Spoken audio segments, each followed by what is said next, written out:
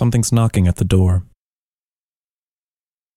A great white light dawns across the continent as we fawn over our failed traditions, often kill to preserve them, or sometimes kill just to kill. It doesn't seem to matter. The answers dangle just out of reach, out of hand, out of mind. The leaders of the past were insufficient. The leaders of the present are unprepared. We curl up tightly in our beds at night and wait. It is a waiting without hope, more like a prayer for unmerited grace.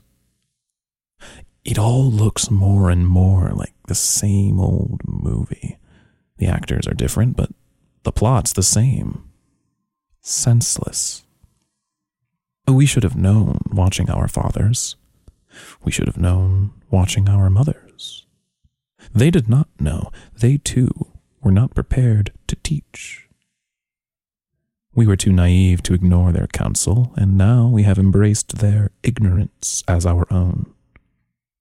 We are them, multiplied. We are their unpaid debts. We are bankrupt in money and in spirit.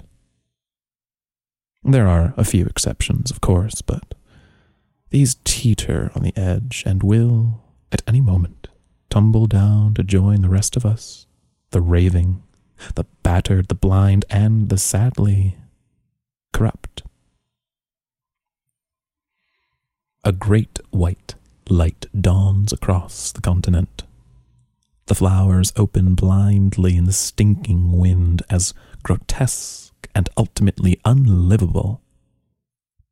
Our 21st century struggles to be born.